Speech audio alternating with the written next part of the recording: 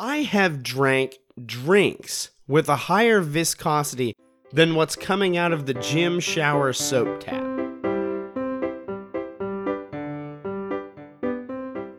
Welcome back to Privy. Privy is a podcast about bathrooms, recorded this week, again from my home bathroom. I'm your host, Hunter Hoover, and I love bathrooms. Thank you so much for being here. To start the show, I want to just share a brief story here, and it's going to introduce us to what we're going to do this week. But I took a shower at the gym this week. Normally, my gymming routine, I'm able to go to the gym, get full randy, and then just return home to my family and kind of stand and exist in filth until I shower the following morning. I know it is what it is. It's the system I'm on, and that's okay.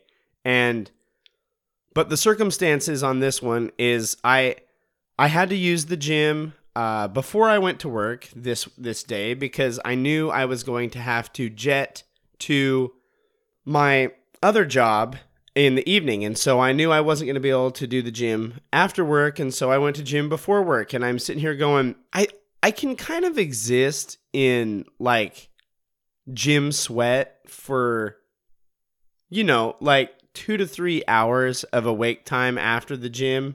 It's more like 4. But I was not thinking that I was going to be able to do a full work day and a half after I go to work at my first job, then going to my second job. I thought that certainly I would be far too randy to exist for that long without a shower. So I gymmed hard, and then I did what needed to happen. I used the gym shower, and using the gym shower is always something special.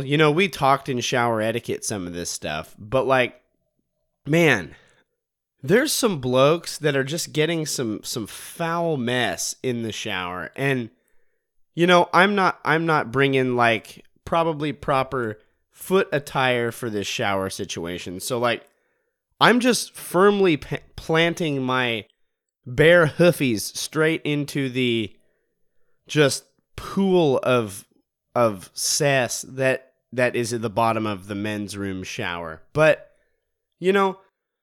sometimes that's what you have to do. I'm not transporting flip-flops and sandals around. I don't have that in me at this point. And so, but I will say this. I always bring my own soap. I have my own soap and shampoo and stuff.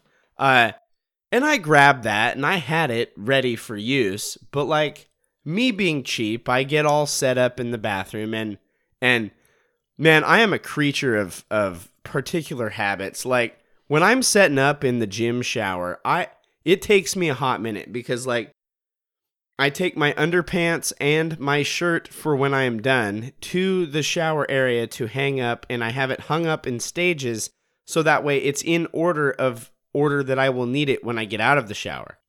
And then in the shower, you've got it laid out just so that way everything can go as quickly as possible because again, you don't want your hoofies sitting in the cess too long.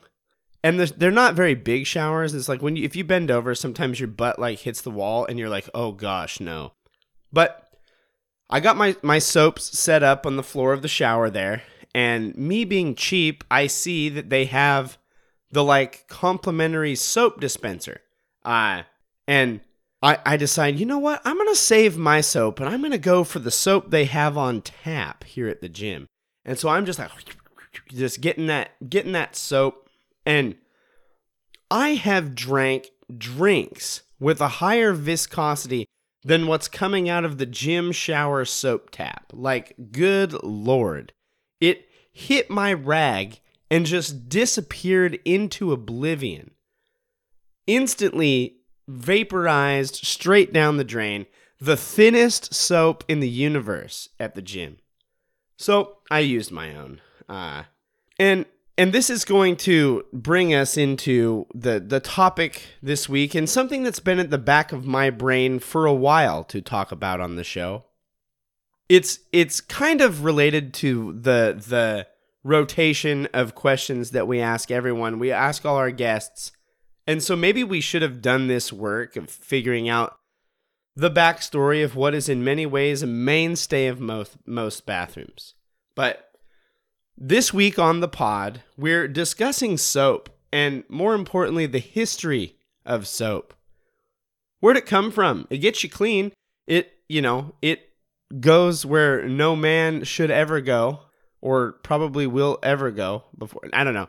But it does a lot of heavy lifting, soap. But like, what? How do we get this stuff? And where did it come from? So I perused the interwebs, and the earliest mentions of soap come from about 2800 BC Babylon. Now, that's about 5,000 years ago, which is quite a long time ago. And this is both the earliest record of soap being made and probably about the time where everyone quit smelling like dog poop. Like, I'm trying to imagine. So I work with people, and sometimes people need to shower more than they do. And that's not a judgment thing. It's just a hygienic, posit that I'm putting forth as a person who tries to shower more than he should. And, the earliest mentions of this, if they didn't have soap before here, you're just wetting. And when you're just wetting, you're just giving bacteria just like a flippin' dance club to just start making more bacterial buddies, But this early Babylonian soap, it defo did not look like what we squirt out of the hand dispensers, or in my case, the shower dispenser, onto our hands and into our heads, not into our heads. Don't squirt soap into your head in any way. But it didn't look like that. It is guessed that the soap was probably developed on accident. And what they guess happened here is some Babylonian bloke, we'll call him Chad, because one of the best jokes in the Bible, Bible joke, not even a Bible joke, but there's this character called Nebuchadnezzar, but his name sucks to spell. And so if you ever want to remember how to spell Nebuchadnezzar, it's Nebuchadnezzar. Once you know that, you just call him Old Nebby or Big Chad. So you got Big Chad, and he's just squatting over the fire, cooking his meat. And as the fire burned down, the ash in the bottom would have settled.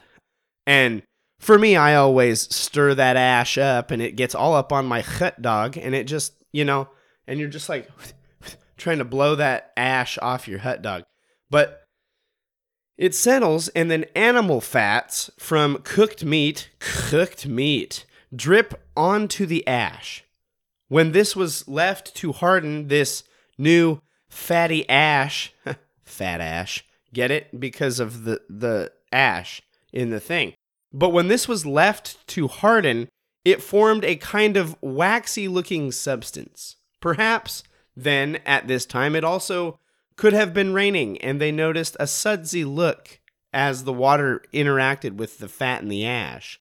And they tried to then use it. But, we're going to see that the primary use of this new soap was not for them.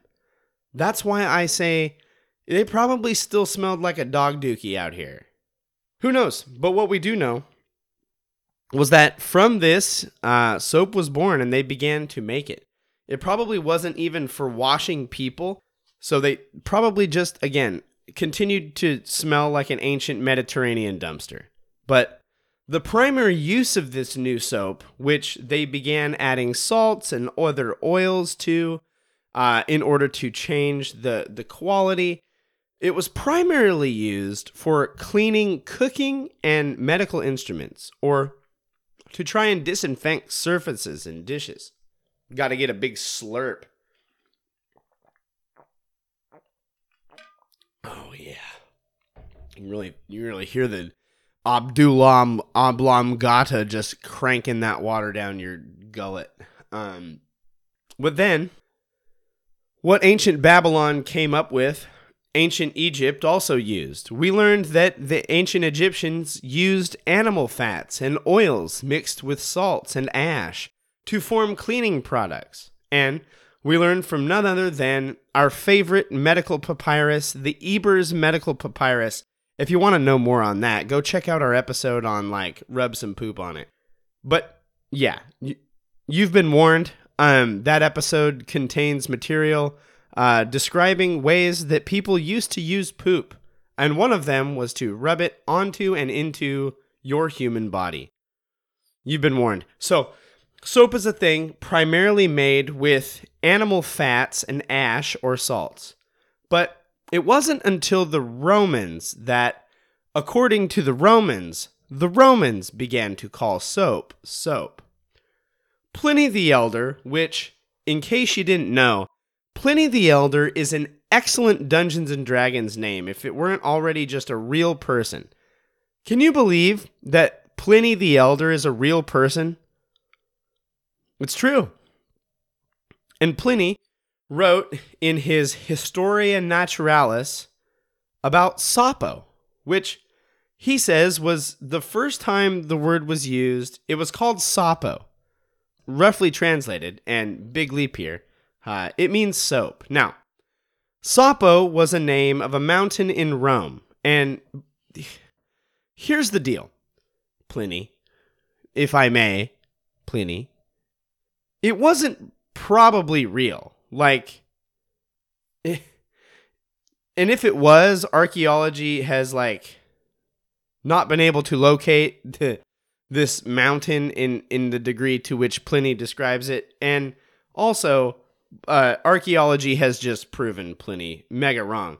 Because in old Pliny's account of the invention and naming of soap, it was on the slopes of Mount Sapo, so Mount Sapo was a place in his retelling where people would go to offer animal sacrifices. Now I grew up in a religious system and in a culture that didn't do animal sacrifices, but it was talked about in the context of scripture and the Bible and stuff. And so I take for granted that this was a facet. But essentially, if animal sacrifices, there used to be this belief that cultures would need to appease a god or gods, and to do so, you would offer sacrifice and either make things right or whatever. And so in the story, Mount Sapo would have been the hill on which they did this. They would have gone up to the summit of Mount Sapo to offer these sacrifices. This act was a pretty common thing to go up on a mountain or up on a high place to do this. The sacrifices and the mixing of, you guessed it, ash and animal fats was drained off, settled into clay beds where nearby people would clean their clothes, and they noticed that things in this area got a little cleaner. So, here's the deal. This is Pliny's version of this is full of hot air. Because first, most Romans took the meat and fat of the animals for themselves and burned the portions that were not usable. So as a result, this would have produced little to no tallow or animal fat byproduct, and as a further result, very little soap. Also, as I noted, Mount Sapo, very likely not even real. And third nail in this coffin for you there, Pliny, archaeology has shown that if Rome was trying to claim credit for this, that they defo took credit for something that the Babylonians were using and had come up with. Also, Sapo, the place in Rome, is not even where the word soap actually comes from.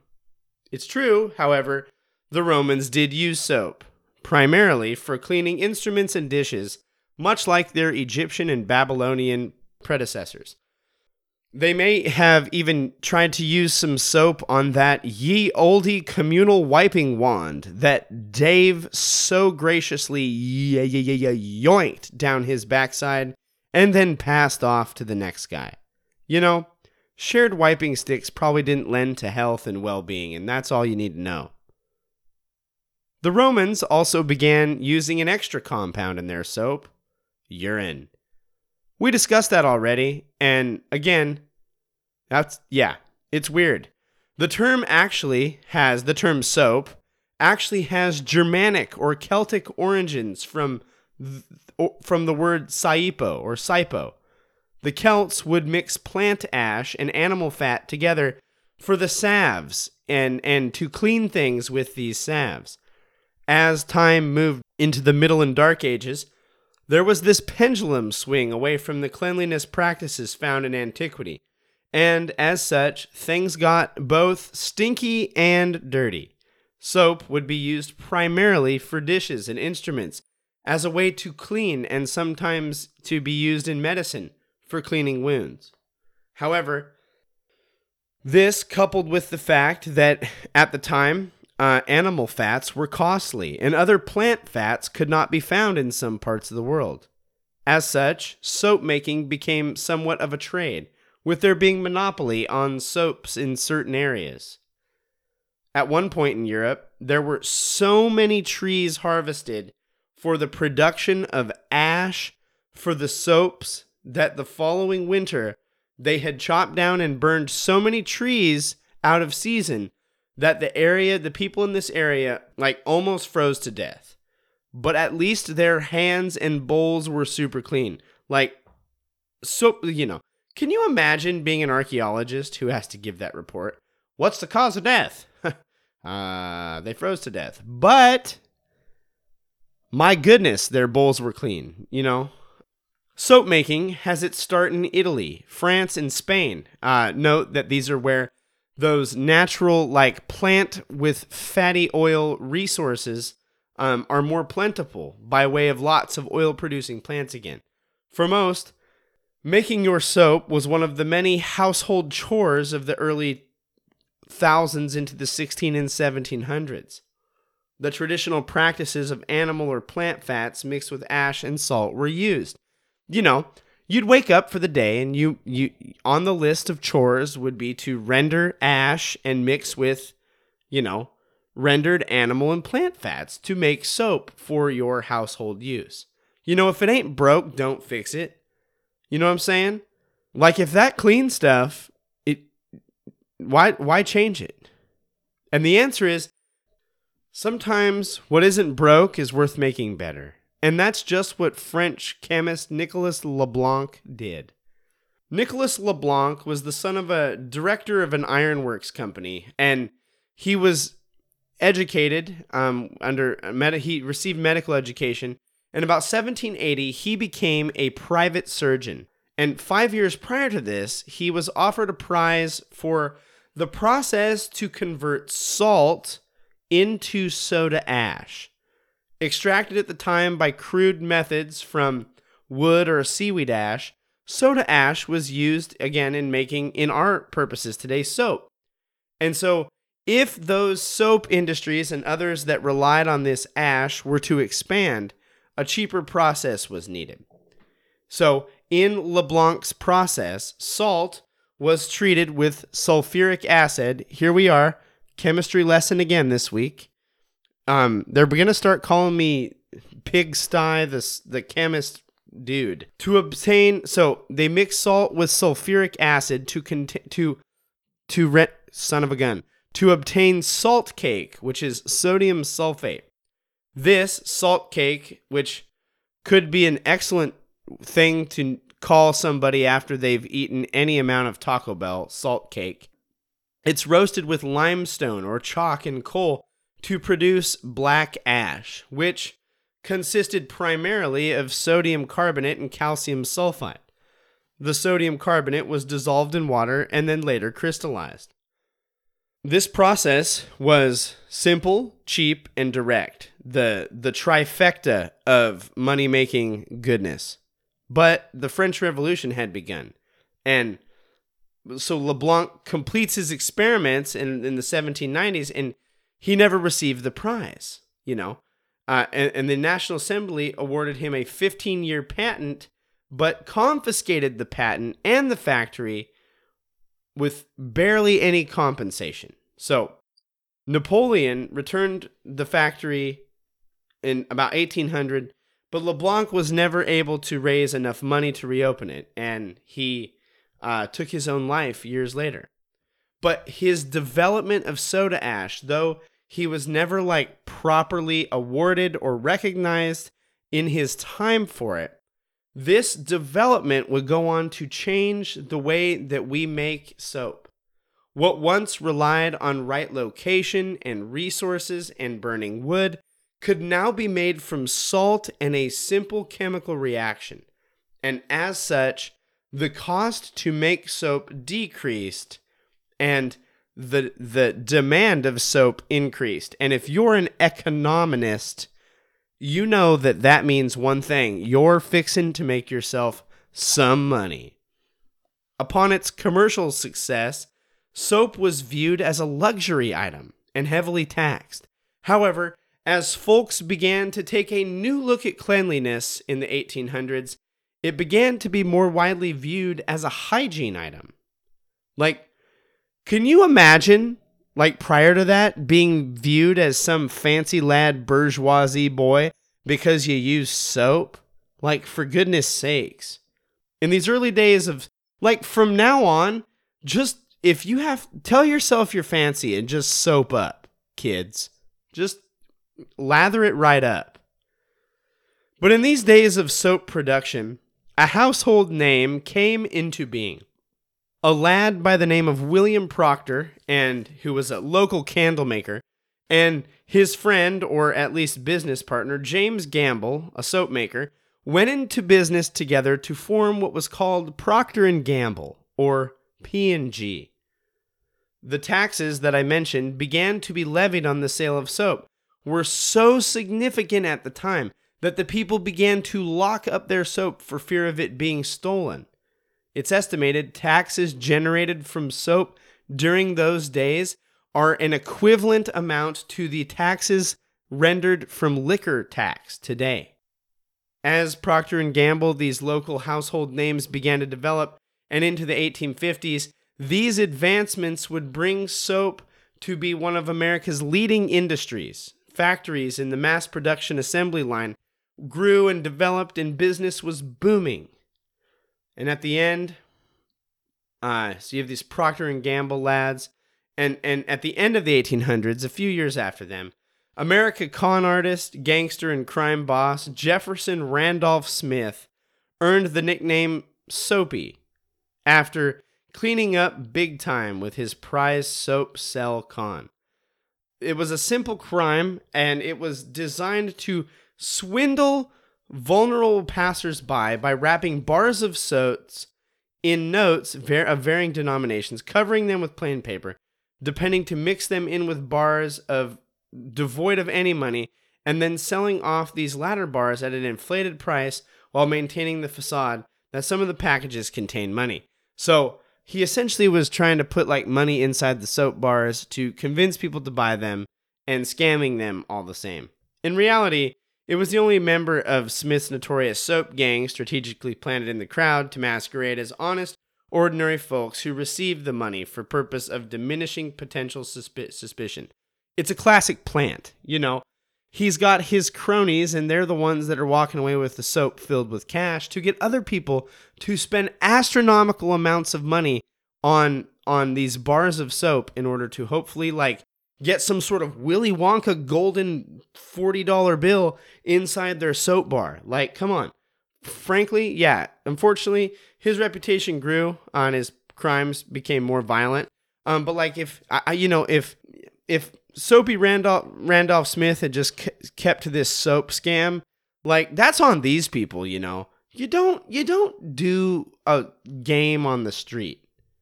That's just, jeez. As the turn of the century happened into the 1900s, World War I brought a shortage of access to animal and plant fats, primarily due to the effects of war on the land, as well as people's ability to obtain those. But as a result, soap makers and manufacturers had to begin to synthetically produce oils and other things they needed to make soap. We have solved the problem of ash. We no longer have to burn big tree to get ash, but now we're having a problem of all those fatty liquids, oils. Germany didn't have access to these things, and the synthesized products they produced at this time would go on to be used to make soap, except it technically wasn't soap, because what they produced was technically called detergent. And with the advent of detergents, as the world wars came to an end, many factories were converted to the further research, development, and production of these cleaning products. Like, they had to figure out how to make many more of them more biodegradable. As time went on, more and more research was done in development to produce fluid detergents. One of the companies that benefited greatly from these breakthroughs, and in addition of factory space, was the previously mentioned Procter & Gamble, who is still very much in business today. This company, in the 1950s, sponsored a daytime television drama, the genre of which became known as a soap opera. This new liquid detergent-based soap was strange looking and could cost more to produce, and they began to produce it. But another soap enthusiast was on the horizon to change soap as well. Robert Ridgely Taylor developed a thickened pumped hand soap called Creamed Soap on Tap. Now, my goodness, if I went to the Walmart or the Fred Meyer, old Freddy's, and I walked down the soap aisle, and instead of calling it just soap or whatever they called it Creamed Soap on Tap, you know I'd buy one. Creamed Soap on Tap. This creamed soap on tap was a luxury item and hugely popular. And so this creamed soap on tap, this thickened soapy mixture, is what has become used in most liquid soap and shower and hand soap friends. But here's the catch 47 of the whole thing. It's actually detergent. Soap is defined as a substance used with water for washing and cleaning, made of a compound of natural oils or fats with sodium hydroxide or another strong alkali.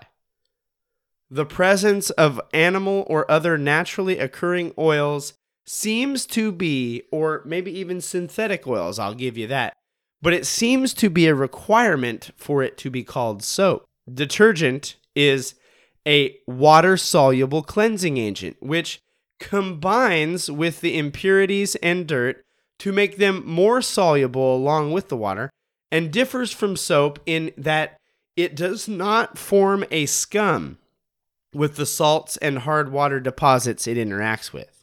So here's the deal. We use detergent because it is water-soluble and reacts with the bad stuff when exposed to water. Whereas soap is reacting to the water and helps move the bad stuff away. So detergent actually interacts with the physical grime on your hand, whereas soap reacts with water to help loosen that stuff, but does not break it down. And so when they move it away, soap naturally then hardens and forms a scum that contains that contains those things that once contaminated the surface. The soap gets covered with a layer of filth. And that's that nonsense. If you're using barred soap, that's the nonsense that gets left inside your shower ledge. It's not just soap. It's all of the freaky dudes that have been hanging out in your armpits and your leg crevices.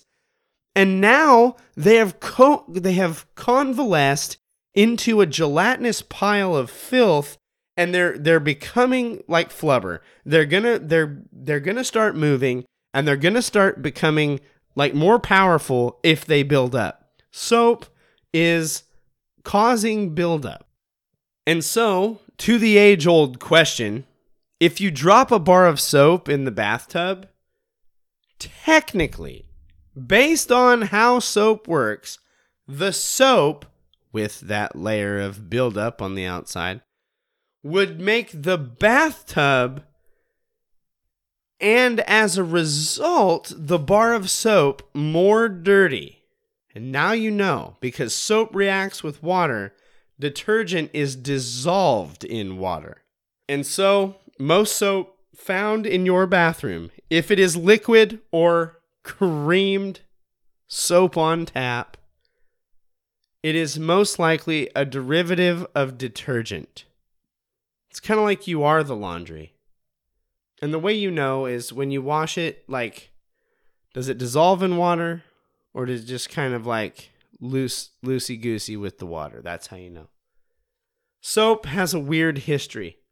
And as with most things that have to do with hygiene and cleaning, it has ties to religious practice. Except what's interesting is that the history of soap seems to be a byproduct, or, if you will, a buildup left over from those religious practices. One used in cleaning, and that would later produce a different buildup for us to love or hate. Make sure you wash your hands, folks. Use some soap. This brings us to the end of another episode of Privy. Thank you all so much for listening. We're thankful that you're here. Just a reminder, we would love for you to submit another review on Apple Podcasts. I know that Spotify has the review option. Feel free to leave us a review there. 5-star options are preferred, and we thank you for that. Unfortunately, Spotify doesn't have a submission where you can submit a review. So if you want to write us a review, go to Apple Podcasts, write the review, or rate us on Spotify and send us your review via an email. We'll read that here on the show. We would love to hear from you in that way. Send us an email, suggestions, things you'd like to do, things you'd like to say. If you have a crazy bathroom story, feel free to reach out. We would love to have you on the show. privycast@gmail.com. Connect with us on social media. We are at privycast, wherever social media is found. Things are getting kind of wild and popping off over there. So, join us there. We'd love for you to do that. As always, we want to thank Kevin MacLeod for the use of Barroom Ballet as our intro and outro music. You can find Kevin's music at incompetech.com, and his music is licensed under Creative Commons License Attribution 4.0. Thanks, Kevin. This has been another episode of Privy. Thank you all so much for joining us and listening. You mean a lot. We love y'all. And now, as always, don't forget to flush.